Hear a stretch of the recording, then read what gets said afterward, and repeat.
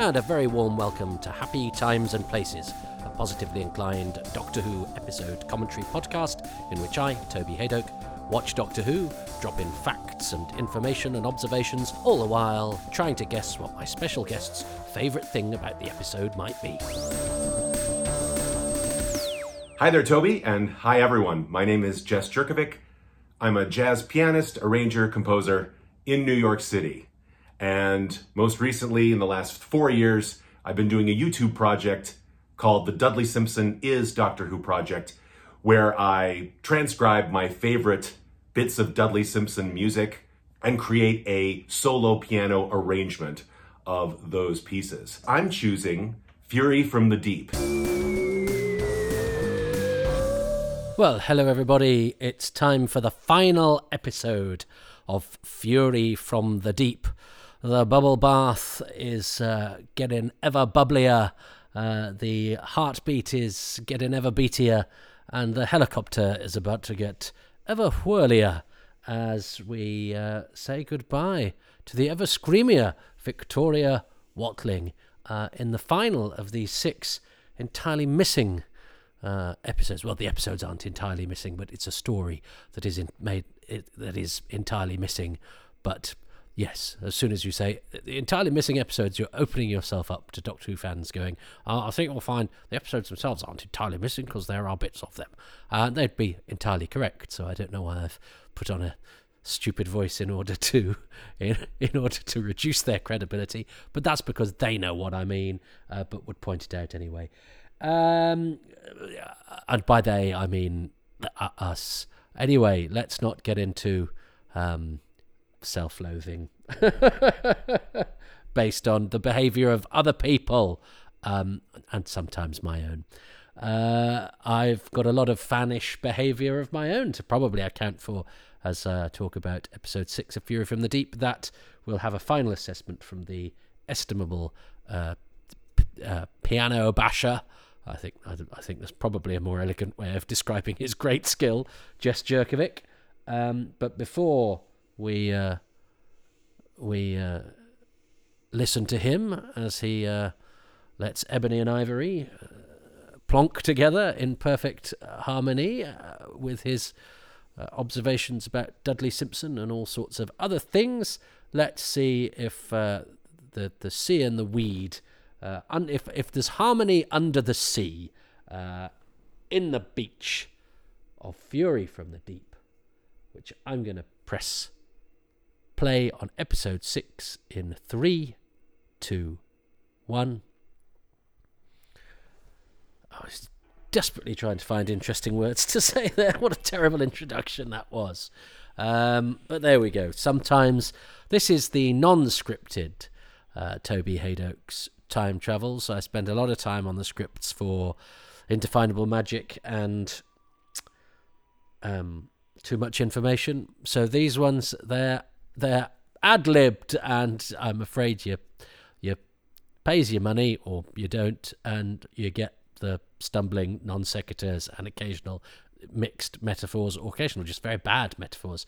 Anyway, Doctor Who and Jamie are having a foam party with Victor Madden, that wonderful skewiff-jawed Cockney character actor, who I think has been very good casting. And I remember Hugh David saying that Patrick Troughton had taken him aside and said that Fury from the Deep was one of the best ones that he'd done. It's a good interview with Hugh David in that Doctor Who summer special with Patrick Mulcan. I think we used bits of it in the documentary. Patrick very kindly gave us access to the tapes. Gave Chris. I have nothing to do with that documentary apart from being on hand to occasionally offer the odd thing. But anyway, so it's a really good. It's a really good interview with Hugh David. I remember it really inspiring me and getting me very excited about the history of Doctor Who. This is beautiful. This shot of sort of Robson with his hands on his ears and the thrashing seaweed, and of course the great gag that Victoria Watling, the great screamer of Doctor Who, in a lovely little nod to the character and that sort of flaw, because she can be a bit shrill, bless her, Victoria, is that actually her shrillness that could shatter glass. I've got French windows here. I'm not sure they're going to get through the 6 episodes. Her leather lungs come to the rescue, and the high-pitched sound. And now what we have in this house, we have a thing that you plug in that emits a high-pitched sound that is too high for humans to hear, that scares away mice, because we had a bit of a mouse problem because we're by an alleyway and we're a bit warm and it gets cold outside and there's some scrubland behind us. We had a period where the mice decided to come and stay, and one doesn't like to kill the mice, so I've got these things plugged in, and they emit a high-pitched beep to scare away, to make the mice go, don't like it here, it's a bit too falsetto, it's a bit too Bee Gees in this house. But apparently it also makes spiders go away as well, which is a shame, because spiders obviously, although Jess is very scared of spiders, they should have spiders as a monster in Doctor Who one of these days. Now, Hugh David, I know, really liked this helicopter sequence, and everyone that I've spoken to about the story, it's very well done in the recon, by the way. Of course, their main memories, nobody really remembers being in the studio. Everyone remembers being on location, particularly if you're staying in a hotel with a mad helicopter pilot called Mike Smith. Not that one, or that one. I'm thinking Top of the Pops and then Remembrance of the Daleks. And they cheated, didn't they? They cheated doing having a helicopter do a loop-the-loop, which is impossible, but Hugh David made it happen with the magic of filming and film editing. Although if it's anything like the seamless TARDIS descending from the sky and then landing on the sea, it's just a sort of crossfade. So, but it was those days where you could just make the suggestion that something had done something. Oh, it's done it in the. They've done it in the recon. Well done. They've done the loop, which I believe is impossible. But I think for viewers of the story, for us as fans, because this helicopter shenanigans has nothing to do with the story, but it's a good director going, well, I've got this fantastic location, I've got a helicopter. In those days, if you had a helicopter, it was worth giving over an episode to. And it has to be said that bit in Fury from the Deep. And we've got another. Now that's not Mike Smith, the pilot. There's another pilot who does the talking, Keith somebody, who talks them down and doesn't get a credit because he's not an actor. He's the other pilot, but he actually gets quite a lot of lines. But I suppose it was probably just sort of kind of ad-libbed, and well, they just cheated, doubtless. But yeah, in those days you go, well, I've got a helicopter. Helicopters are very expensive. Let's put it in the episode. I think these days you'd be a bit, it's a helicopter. Okay, we've seen helicopters on telly. Hollywood films have helicopters, but and of course we've had the helicopter in Enemy of the World, and the Doctor doesn't say, I watched Astrid fly it. So they're even acknowledging, there's a lot of repeated use of stuff, isn't there? Helicopters, foam machines. If you've got something and it works well, use it again, I guess. But yeah, it was enough to go, a helicopter is a thing, so we can have a whacking great sequence with a helicopter that's kind of got nothing to do with the story. I liked it in the animation, actually, when they decided to have big fronds of giant seaweed sort of coming out of the sea to augment the helicopter shenanigans with a bit of at least sort of plot related jeopardy, whereas this is just trout and horsing about in a helicopter, which I think is fine for the time. But I suppose if one were saying, and which episode of Fury from the Deep does one want to come back, I'd probably go, I think I'd value some of the earlier sort of character stuff. Even an argument between three guys, one of those arguments, more than helicopter stuff. But that might just be me. And of course, with Hugh David being so proud of that material, it might be a very pleasant surprise. And he did tell somebody, I think, that he thought he'd hung on to that film. And I know that Richard, I think Bignell asked him to look for it, and maybe he did, maybe he didn't. And I think because Hugh David's widow was Wendy Williams, Vira, from The Ark in Space, I think they asked her to keep an eye out for it, but she's no longer with us now. And I know that her husband after Hugh David also was poorly after or around the time that Wendy died. So sometimes when people say, "Oh, I thought I'd hung on to a thing," Peter Grigine thought a fan had given him a VHS of the "Get Off My Cloud, Out of the Unknown" episode, and we asked him to have a look. But and you get all your hopes up, and fans, of course, then go, "That must be true." Yeah, well, in the same way that Brian Hodgson said he'd recorded a commentary for Fury from the Deep at a convention, and he didn't. He said, "I just recorded the underwater one," which was Underwater Menace, which we had literally just done. And somebody went, "What, Fury from the Deep?" And he went, "Oh, yeah, I think so." So then suddenly everyone's going, "Fury from the Deep must have been found." And it's only when you've got a little bit of sort of inside knowledge of what's actually gone on that you see how ridiculous rumours fly. And of course, that the Brian Hodgson, the watery one, it's not that important to him. That sort of detail is not going to come to him in the same way that we know the difference between every single story and take every sort of syllable that somebody utters as gospel truth. And the difference between the various Doctor Who stories is perhaps more profound to us than by the people who worked on them at the time. So anyway. So I've raised the spectre there of some potentially existing footage that may not have even existed in the first place, or if it did, could have been chucked away decades and decades ago, even before we learnt that it might possibly have existed longer than the episode itself did. But anyway, because Fury was one of the last to be trashed, I think, wasn't it, as well, typically. So it existed more recently than many of the other stories that have since come back. But whatever, there's no sort of poetic injustice to it, is there? There's episodes exist and episodes don't, and these ones don't. I like this this sort of this reaching the climax of the story, because it feels like the sort of tendrils of the seaweed have sort of. I like the way that the rigs are a sort of now a connected colony, and that they've all been sort of infested along the pipelines by the weed. I think that's a very compelling idea, and it's nice having a strong, cool female senior character. Megan has kind of taken over, really, hasn't she? Although Harris gets a bit of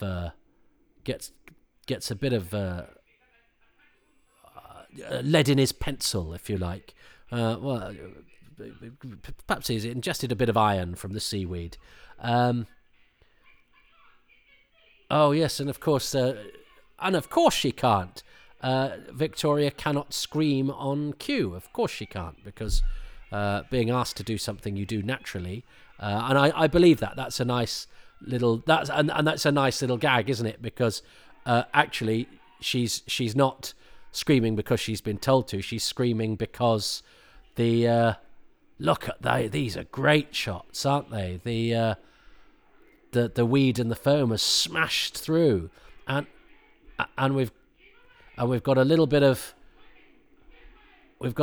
film, some film trims found from Fury from the Deep that show us a little bit of what the foam and the monster and the filming was like. And it's tied in, isn't it, with Tony Cornell's cine footage as well.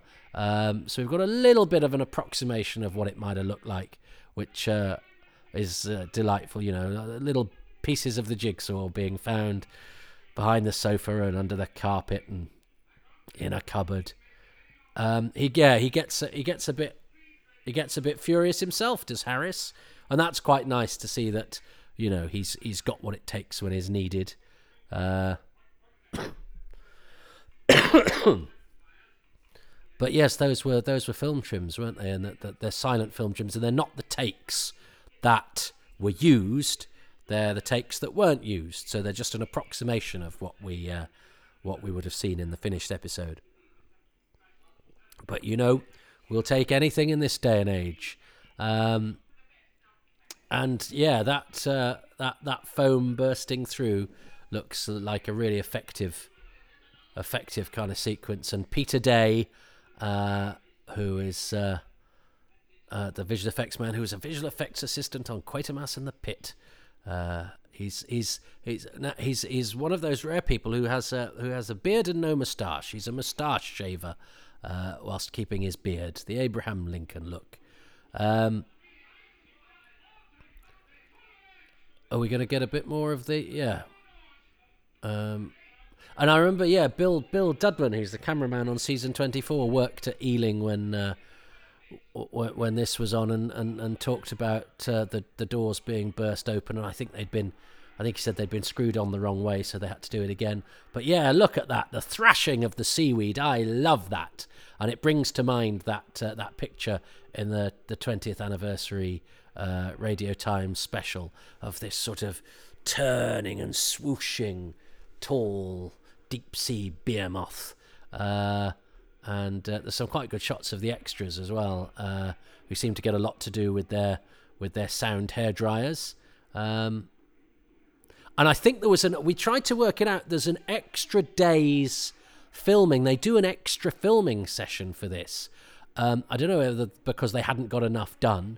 Now, and here's a little bit of a sequence of Price being terrified, and I think the Doctor sort of moves him out of the way, so it shows that Graham Lehman's not a wheelchair user within the drama, and they've made him a wheelchair user in the animation, but his movement was fairly restricted, so I think that's a rare bit of movement for him. But as my partner sometimes tries to point out to people, there is a fair bit of ground between being confined to a wheelchair and being able to dance a jig, and so you don't need to shout at her if you see her standing up out of her wheelchair and moving across to another seat. That's not because she's a dole cheat. And I would say the same about Graham Lehman, who, yes, have mobility issues, but could be moved from his seat, as we saw in that sequence.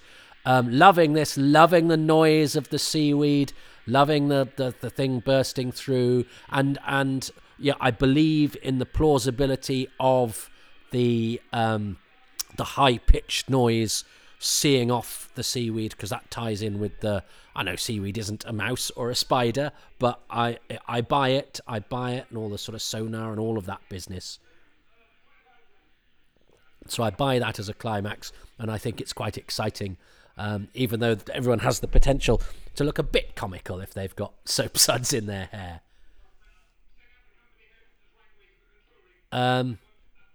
But yeah, that's a nice climax, and nice that we've got a little bit of it. And as we will learn, in seeing off the weed, everybody has survived.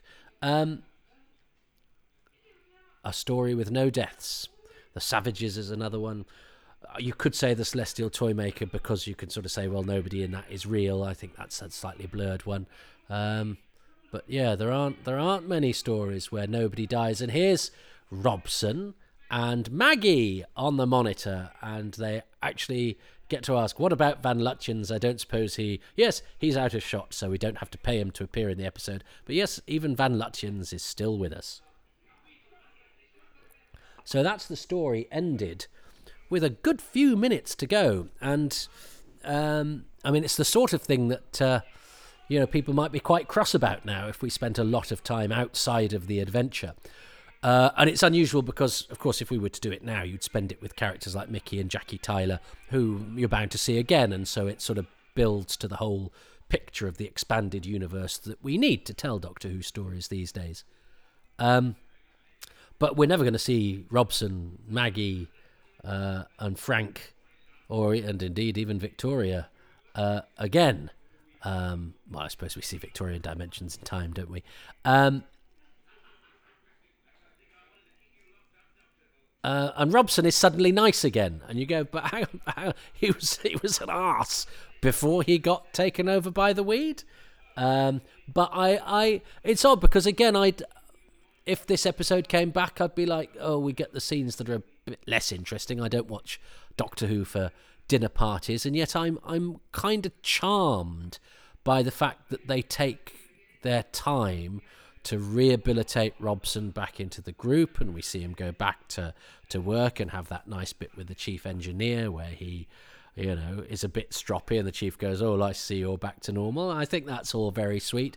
And this where maybe he's been served a bit of humble pie with his supper, because he was very unpleasant to Frank, who he sees as a university graduate who shouldn't have ideas, with his soppy wife. But we get this nice, this nice sort of coda, where we actually see life getting back to normal after the adventure, whereas normally the Doctor, and I like actually that the Doctor doesn't normally stick around, because I read that as a kind of, I'm a bit awkward with goodbyes, and I can't do the sort of ceremony stuff that people do, and goodbyes are weird, and goodbyes are terribly emotional things, because the idea is that it's like whenever one has finished a play, at that last night party, no matter how much you vow to keep in touch with everybody, if you're in a cast of 11, the chances are 4, 5, 6 of them you will never see again as long as you live, having just lived really intimately with them for the past few months. And I find that a bit moving and a bit sad, and you sort of can't really think about it. And I sometimes lock myself in the loo and have a cry. That's a very nice night shot of the complex.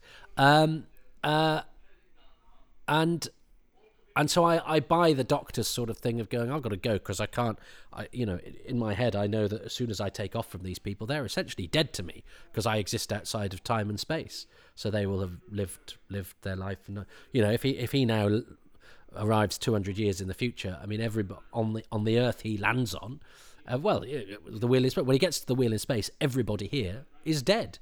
And that's quite a terrifying thing. And actually, as one watches this, although actually Fury has done okay. Roy Spencer is still with us. June Murphy, Brian Cullingford. They were all still around in the 80s, 90s when I was writing to people. But a lot of them didn't write back. Hello, Hubert Rees. I'd love to have got your autograph and a questionnaire back from you, Hubert Rees, because he's lovely as Captain Ransom in the War Games, and Stevenson in The Seeds of Doom. He's a terrific actor. Victor Madden never comes back to Doctor Who again. But yeah, so I do like the fact that the Doctor just goes, I can't face goodbyes, I'm off. But that means that this is I'd swear you would give me lit. That's quite sweet. I like that this bit between the two men, which shows that they've got that sort of mutual respect thing going on, even though you do have that niggling thing of going, but Robson is a bit of a Burke. But Victor Madden does well to sort of thaw him and warm him there and make it work, and the way that the chief interacts with him is good and allows us that moment, I think. But this is an unusual story where instead of just scooting off into the darkness, the Doctor says, well, no, let's wait. Let's wait a bit. Say goodbye to Frank and Maggie and see what's going on with Victoria. And you have this really sweet and totally believable stuff between her and Jamie that's built up. The story has afforded itself these little moments of quiet between the characters, and I think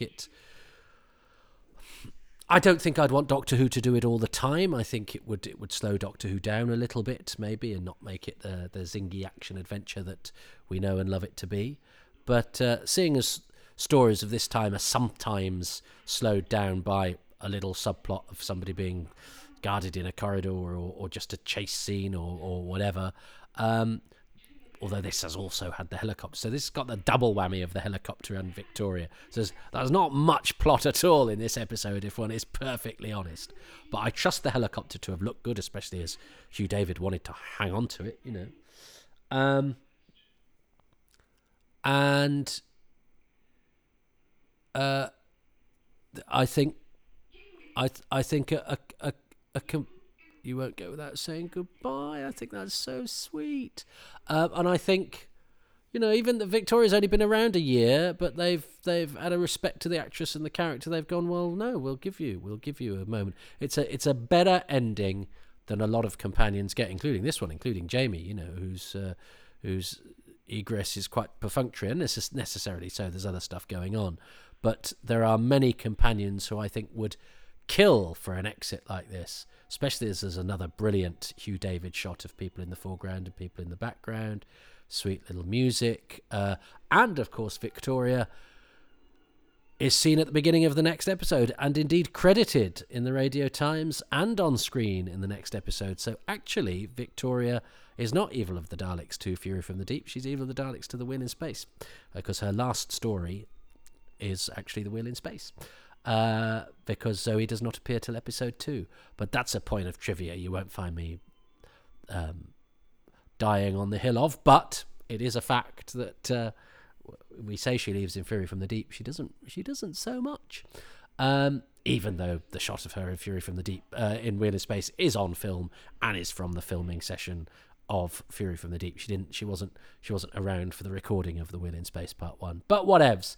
There she is on the screen. And she's staying without a change of clothes, without any money. I told you the Harrises were a nice couple. Couldn't care less. I really believe Jamie's response, and I think there's probably a bit of Fraser in that response as well. Although he did date Debbie for a year after this. I think they did start seeing each other after she'd left. And what they've done on the recon is they've reversed the shot, because they did have that sort of model TARDIS, didn't they, dangling from the helicopter, make use of the helicopter that they had. So there we go. That is the end of a most unusual story. And I think they saw on the monitor, I think they used the helicopter to pull away from Victoria, so that you saw her receding into the distance. And that is the end. That is the end of Fury from the Deep. A story that I've struggled to sum up, and I don't quite know why. It's because of my very odd history with it. The first story, I knew the whole cast list for. The one, Ken Westbury, legend, worked on Kind Hearts and Coronets. So I was very pleased we finally got him, only over the phone, but for the commentary for this, because he's a legend. He's in his 90s now. So there we go. Fury from the Deep. Look at that. Well done to the reconstructors. They did a very, very nice job on that. And isn't it nice that we have missing stories in animated and reconstructed form, depending on what our particular desires are. Although I would, and no offence to any of the skilled artisans behind both, exchange all that for the episodes themselves. But of course one would, because I would love to see every single missing episode of Doctor Who. They are like a big hole in my heart. And a thing that causes me great sadness and a feeling of longing. But that, in a way, makes us feel alive. And that sense of loss keeps our interest and keeps our hunger, and may perhaps work in favour of our continued love of Doctor Who. The fact that its history is not entirely complete. But you know what? I'm not going to say no to a little bit more completeness than we currently enjoy. So I've got to choose my favourite thing about episode 6 and a favourite overall bonus thing. Well, I think my favourite thing about episode 6 has to be the departure of Victoria, the way that they've seeded it into the story so well. The fact that her screams are the thing that proved to be the key to the destruction of the beast, because I think that is a lovely little way of using something that is particular to her, something that she'd got a bit of a reputation for within the show, something that historically we can look back on and sort of go, gosh, didn't I scream a bit? But actually, they were acutely aware of that, and they used that as a witty nod for her final sequence. I think I can't think of a companion who gets a better send-off in terms of the amount of time invested into it within the story, and how well played and well written it is. It's the relationship that is drawn between these three characters is really nicely and sensitively done, and it's beautifully acted by them all as well. It gives the characters space to breathe and the actors space to invest it with some real sort of heartfelt emotion. So I think Victoria's departure, the nature of it, the build up to it, the space that it is given, is my favourite thing about episode 6. And I think to make a wider point, I'm going to fall on my sword here, and I think for my bonus thing, I'm going to choose something Jess can't possibly choose, is that I'm going to choose what Fury is to me, that I've alluded to throughout this, that I have this strange, and I suppose every story we come across, we have if we weren't alive at the time, we have our own unique set of circumstances as to how we came to it. But Fury is a really interesting one because there was no Target novel when I was a kid, so when I read about it, it was just the two précis that we had in Doctor Who Celebration and the 20th anniversary Radio Times special, but I still didn't quite get an angle on it. That one picture that I had was actually turns out to be of the visual effects guy with a sort of thrashing seaweed over it, and it made the seaweed monster look like this sort of giant behemoth, this massive wave, whereas actually it's no taller than a man. It's just the way that has been caught, that angle, that shot, and I didn't realise that was a special effects shot for years and years. And then all of the other shots were basically Troughton and co on the beach, which don't really give you a flavour of the story. So I never quite had an angle of the story. I didn't know what any of the characters were called, and it was Victoria's leaving story. That was the headline news, and that her screams, were the key to it. So it was all centred around Victoria, really, and the story itself got kind of lost. And then this book came out, and it was this amazing book, and suddenly, all the talk around it, Gary Russell's brilliant review of it, which, as I say, I could still quote from, suddenly conjures this idea of this story of being this amazing, frightening thing. And it's like, but hang on, how come this is a story that no one really talks about apart from it being Victoria's missing story? And then I wanted to know a bit more about it, and then so of course I got that book, and in fact I got given the book by one of the first sort of Doctor Who fans I properly met, a chap called Dan Jones, who lived in Wolverhampton, who was a friend of a friend's brother. And I was sort of dropped off at his house, and I met him, and he lent me all his back copies of Doctor Who magazine, and he'd got a spare copy of Fury from the Deep, so he let me have it. And he was the first sort of older fan that I'd ever met, and he was a proper fan, and he dressed a bit like Doctor Who, and he had a little sort of bric-a-brac stall in Willenhall Market. And I still hear from Dan every now and again over the years. We sort of reconnect, but he's not very technical. He doesn't do computers and things like that. Lovely, lovely guy who was very indulgent of me as a rabbiting blooming youngster. And so suddenly I then started to learn all about, or get access to he lent me so many old Doctor Who magazines, which I've still got upstairs, bless him.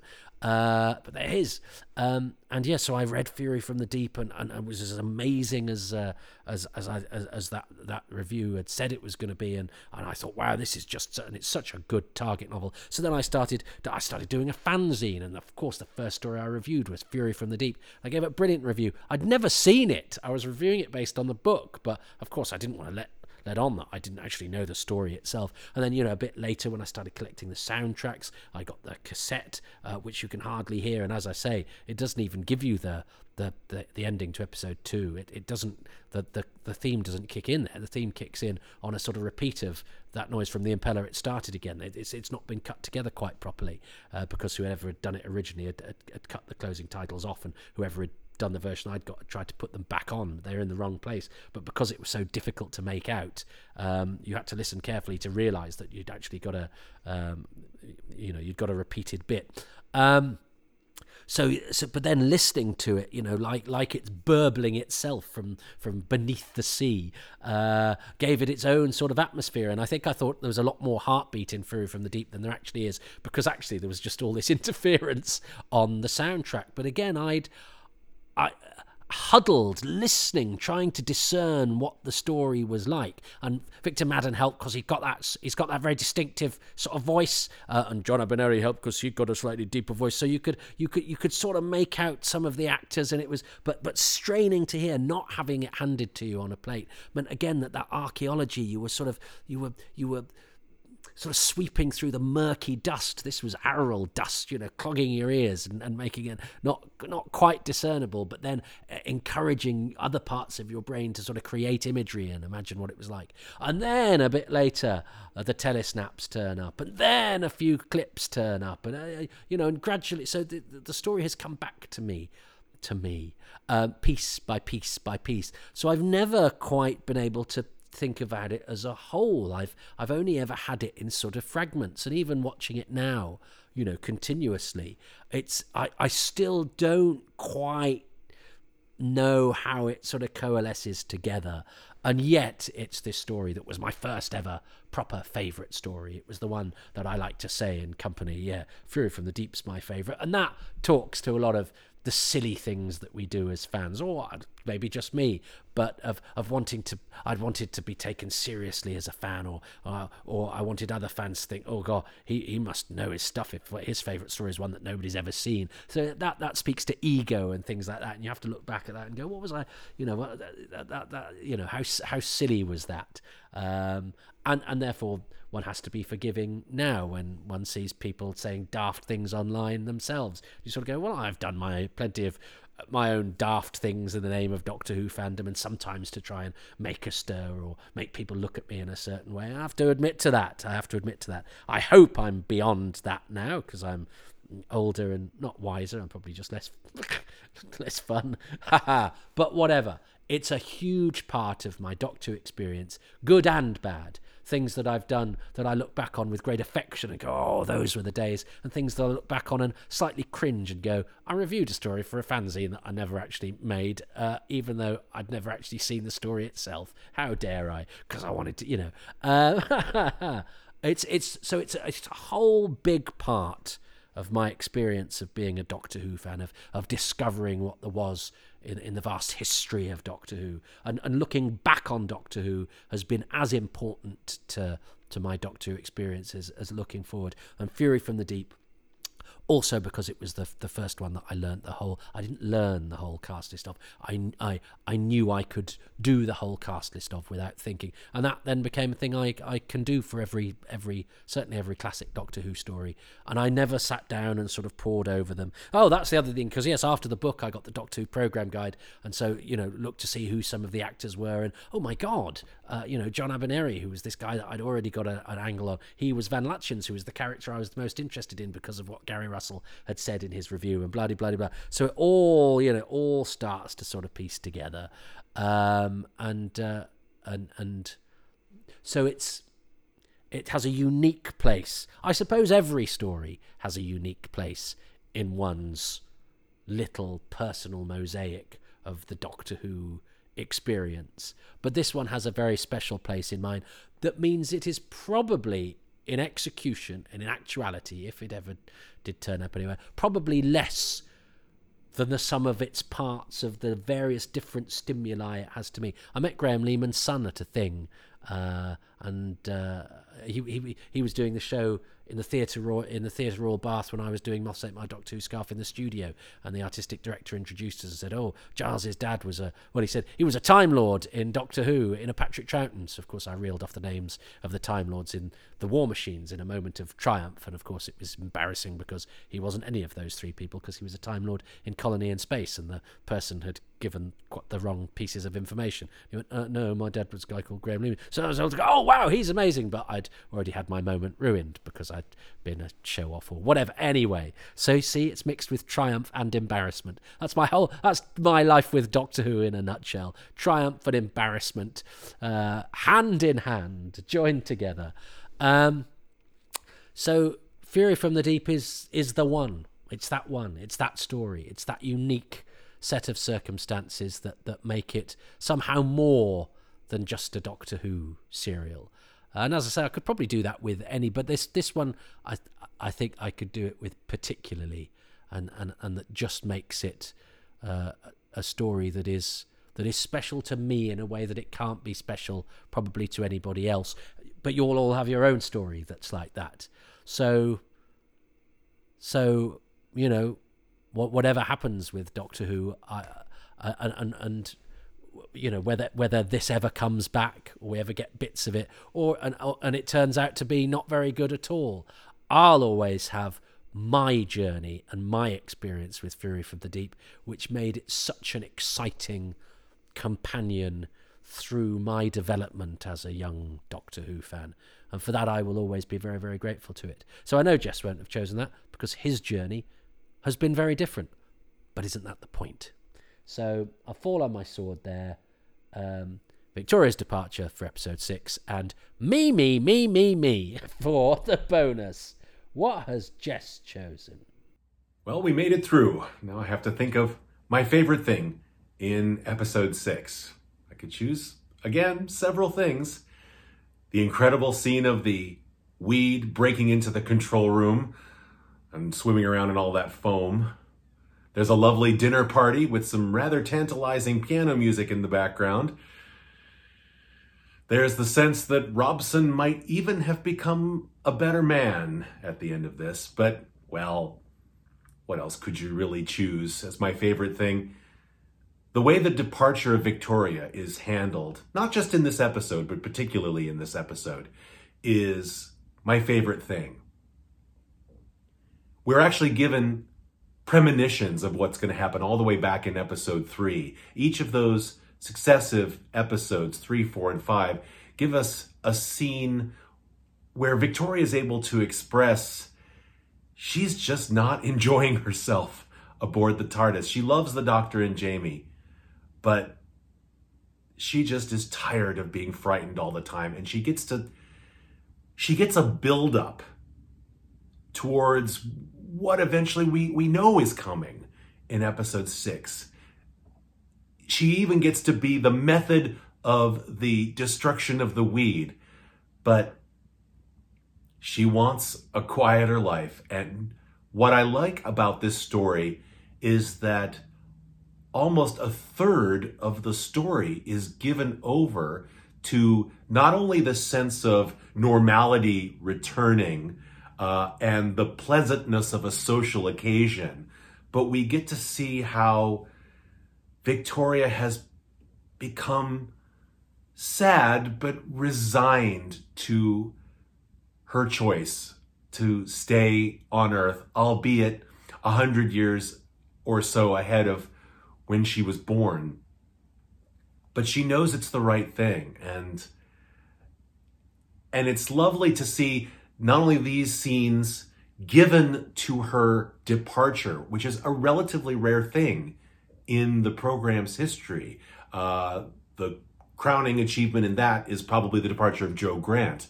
But even the departure of someone like Sarah Jane Smith, despite it having a beautiful scene attached at the end, is just sort of a left turn thrown at us.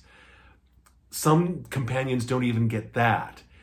We are given the build-up of her departure, and then time is spent focusing on it. And I was speaking of character-driven moments earlier. This whole segment is character-driven because the threat is gone, and now it's about real people with real effects. Classic Doctor Who isn't really known for this kind of emotional realism. And we got a little bit of that here at the end. And, you know, whether Victoria is your favorite companion or not, she got a great send-off. Yay! Jess and I are as one, are in accord, in harmony, appropriate for a musician.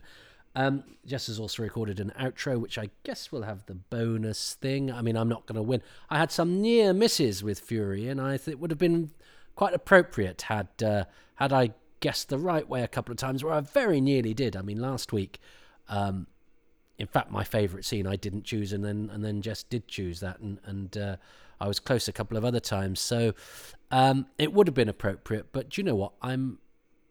In a way, my life has also been full of near misses, and I've never been entirely satisfied. So in a way, being happy with being close enough to success without actually achieving success is a nice mirror of my life, and my connection with Doctor Who, and indeed it is sort of Doctor Who itself. Doctor Who, I always feel with Doctor Who that it's never quite perfect, and it would never quite work. But that's my view of the world, you see, and it never quite. I did a whole thing in one of my shows that I cut out just at the end because I'd got too much material about how, every Doctor Who story has a giant rat. You can see a story where everything seems to be going so well. They've got the cast right, the production right, the script right, and then something comes in and ruins it, albeit whether it be a bad giant rat or a piece of bad CSO or a duff performance or whatever. It's very hard to get a perfect Doctor Who story. And that's partially, but I think that's it's learning to love life even though it has an element of disappointment, learning to love Doctor Who even though there's always something in it that could spoil it for you if you wanted it to, and going, no, I still love it despite its imperfections. So in a way, I could have achieved perfection with Fury and Jess, and actually winning Happy Times and Places for a rare moment with Fury, if I'd just chosen slightly more wisely or slightly more boldly or gone with my instincts on a couple of occasions. But I'm sort of happy that I haven't, because that is actually more appropriate. What is Jess? Jess has a lovely energy, and let's see what he says on his sort of coda. Thanks so much, Toby, for letting me join you. This was a lot of fun, and I hope my choices were neither too obvious nor too obscure. I like to feel like you will win occasionally. The Dudley Simpson is Doctor Who Project is on my YouTube channel. My username is Jester, 2 S's, Jester2Jazz. But search my name, Jess Jurkovic, and it's pretty easy to find me for that reason. As I say, over 40 pieces of music by Dudley Simpson, transcribed by ear and performed on piano. And if you're into it, I even analyze it and rhapsodize about that too.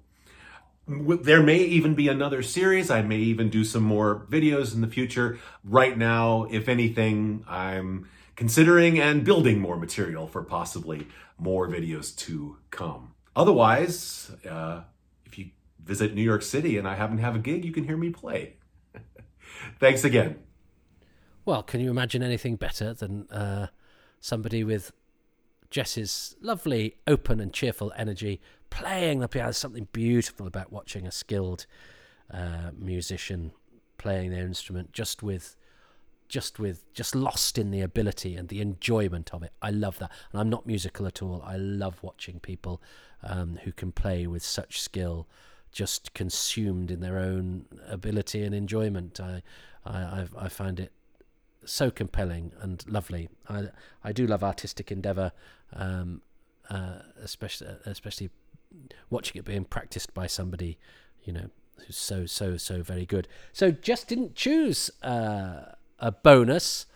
That sometimes happens. My instructions aren't necessarily the clearest things, and it's quite a big ask, and actually it's appropriate that he didn't, because mine was such an abstract choice he was never gonna match with it anyway. So let my little bonus for Fury from the Deep exist in its own little special compartment, a bit like the dinner scene and the protracted departure of Victoria and the Chief Robson, Chief Engineer coda, that are all very much exist in their own little peninsula of the Doctor Who universe.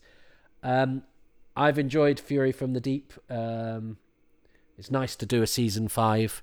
I would like to do one of the season 5s we can actually see some moving footage for. I actually watched The Ice Warriors for fun recently, this weekend just gone as I record this, because I was in a kind of season 5-y sort of mood. I have someone who's promised to do The Ice Warriors and Tomb, and a few, I think they've all been promised, apart from I think Abominable and Wheel. but nobody's recorded any yet. So you'll know who you are. Well, they probably don't listen. That's why they haven't recorded theirs, because they've forgotten. But yes, there are some others on the way. Somebody said they'll do Web of Fear, but I can't remember who it is. I've been looking at my spreadsheet and I've been going through my emails. So it's appropriate. It's lost for now, but presumably somebody will turn up and do it, even if it's not a whole of somebody. It's 5/6 of somebody, but maybe they've got an arm missing. Right. Thank you for watching Fury from the Deep with me. It is a very special story for me. I'm so pleased we had a special guest like Jess doing it. I was quite surprised that Fury got chosen as late as it did. It's one of the last stories to be taken, really, but I've recorded it before a lot of those that were chosen before it, because I try and mix up the order, get different flavours of each era, and mix up the doctors and everything like that. So there we go. That's Troughton.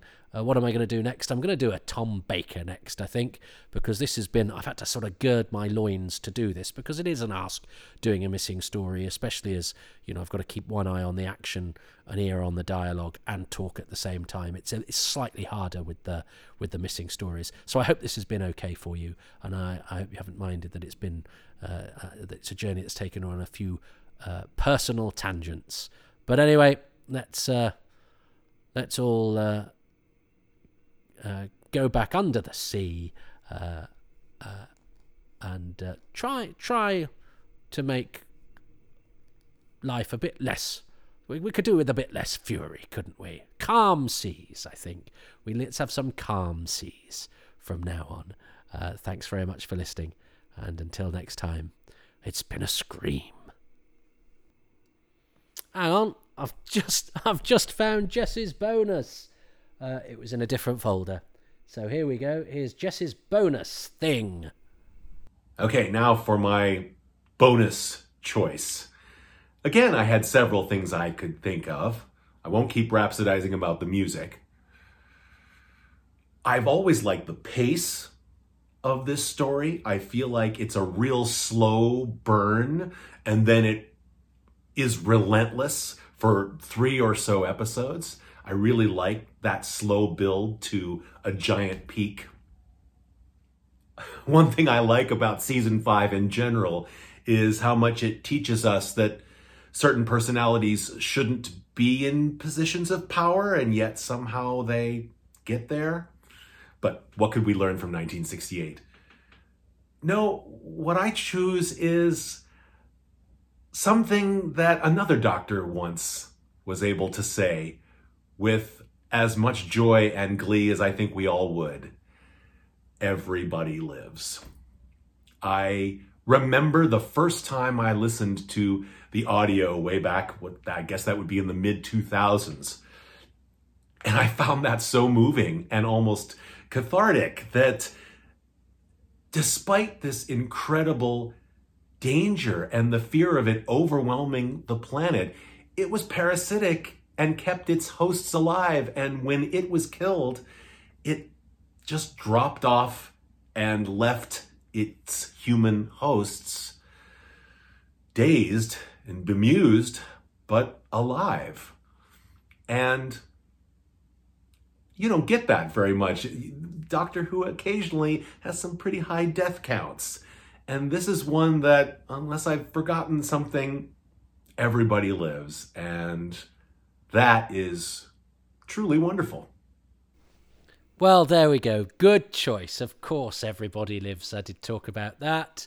I revel in death too much for that to be a good point for me. I think it's another thing that marks it up as sort of unusual rather than special. No, it's a good choice. It's a good thing to choose, and it goes to show that you can tell what is renowned to be one of the most frightening Doctor Who stories of all time without any death. Again, proof that fear can be instilled without necessarily showing the most graphic or the worst bits. But I think my main takeaway from that is that we thought the episode was this episode of Happy Times and Places was essentially over, and then we tacked on quite an extended coda at the end just to finish up all the business. But that's because the bonus was in a different folder, and I just assumed Jess had forgotten, but Jess had not forgotten.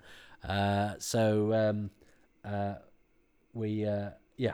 apologies for that, but it meant we had a slow burn towards the end of the episode, and now I shall return to my usual grumpy, shouty workplace self, and we'll all be very happy about it. Goodbye. Well, thank you very much for listening to Happy Times and Places, which is presented by me, Toby Haydock, and my special guest this time around is Jess Jerkovic, who you can find on Twitter at Jess Jerkovic and online on YouTube at Dudley Simpson is Doctor Who. I'm grateful to Jess and to the many patrons who make these podcasts possible, and they include David Matthewman, Gareth McLean, James Lark, Guy Lambert, Clive Lewis, Ashley Knight, Christopher Joyce, Andrew Jordan, Richie Howarth, Dave Hoskin, Paul Gregory, Fraser Gregory, David Green, Lisa C. Greco, James Gould, Paul Goodridge, Gary Gillett, John Elledge, Mark Dakin, John Curley, Andy Case, Paul Cannington, Paul Carnahan, Alex Kafajoglu, Robin Bland, Gary Byrne, Rick Byatt, Will Brooks, David Bickley, James Bell, Kevin Ashelford, John Arnold, Pete Adamson and Luke Adkins. The music is by Dave Gates, artwork Dylan Patterson. Would you like your name read out like that? Well, if you would, it's a very simple thing to achieve. For as little as £3 a month, you can become a patron of Toby Haydock's Time Travels by going to patreon.com/Toby Haydock. There are other higher tiers. Oh, they go all the way up to £1 million. I don't think they do, but I'm look, if we can make a way of that happening if you want to.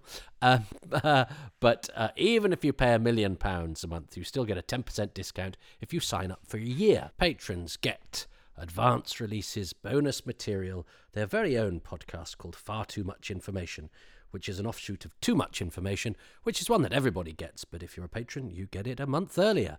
You also get Indefinable Magic a month to 6 weeks earlier, and these Happy Times and Places, well, you're about 6 months ahead in Patronville.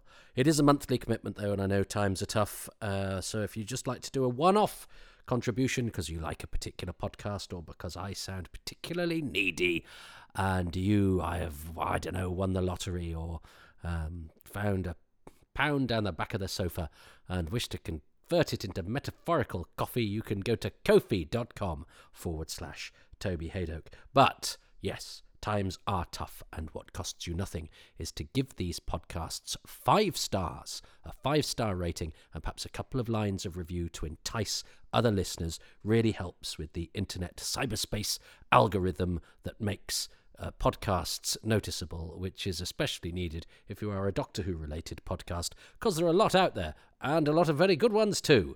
But if you think people should be listening to this one, please direct people towards it, because that all helps.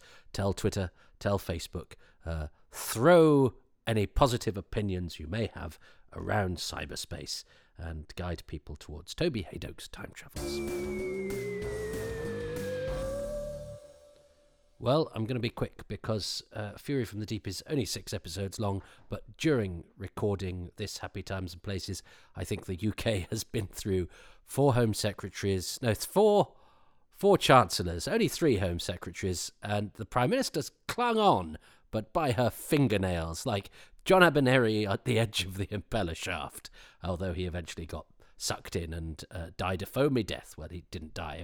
Everybody lives. I'm not ever sure every Prime Minister necessarily survives this level of, well, put it like this, I suspect her heart is a-beating, and not even the sonic screwdriver will get her out of this one. So if this means they're nothing to you, it's probably because, yes, non-patrons, 6 months is a long time in politics. So who knows where the UK will be when this is put on general release. But patrons get it literally within days of recording. So, but even that's a long time in politics these days. So as I record this, Liz Truss is Prime Minister, but there is no guarantee that that is still the case when this goes to patrons in about 4 or 5 days' time. Well, history will tell us what is what. But goodness me, the times they are a-changing.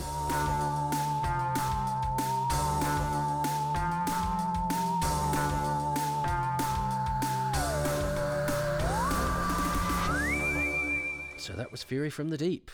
The only Doctor Who story written by Victor Pemberton, who has acted in Doctor Who in the Moonbase, script-edited Doctor Who, Tomb of the Cybermen, written Doctor Who. Oh, and I didn't mention the Pescatons, which he wrote the record where the monster is also defeated by a high-pitched noise, although in this case it's the Doctor playing the piccolo, which is a bit bizarre. The Pescatons is a funny old thing, isn't it?